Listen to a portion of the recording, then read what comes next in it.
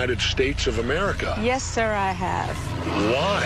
I do not feel safe living in the United Really? States. Do you want to come in and sit down? No, sir, I'd rather not. You'd rather just be here so you can make a fast exit if you have to? As soon as you and I finish, You're out I'm here. leaving the country again. Why? Because in a very short time, not today, not tomorrow, but very soon, we'll be facing compulsory vaccination under the mistaken term of voluntary vaccination. What is it about these vaccinations? You think that they're bad? Well, first of all, let's start with the fact that the World Health Organization has decided that we have 90% too many people. The World Health Organization has been working since 1974 on vaccines to create permanent sterility. Doctor, the response is going to be, you're crazy. How can you say this stuff? I show them the documentation.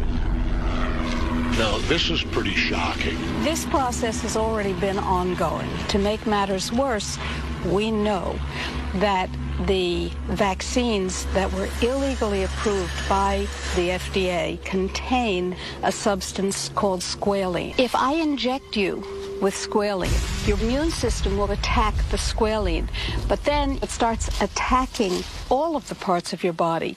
What does that look like when you meet a person to whom that is happening? It looks like Gulf War syndrome. It looks like every joint in the body swollen and intolerably painful and immobilized. This is in these shots they're going to give us? It's in some of them, but the U.S. government has a trick up their sleeve. They will induce a pandemic using the nasal mist vaccine, which is a live attenuated virus. That means that if I take it, I can infect you. You're going to get the flu. Everybody around us is going to get the flu.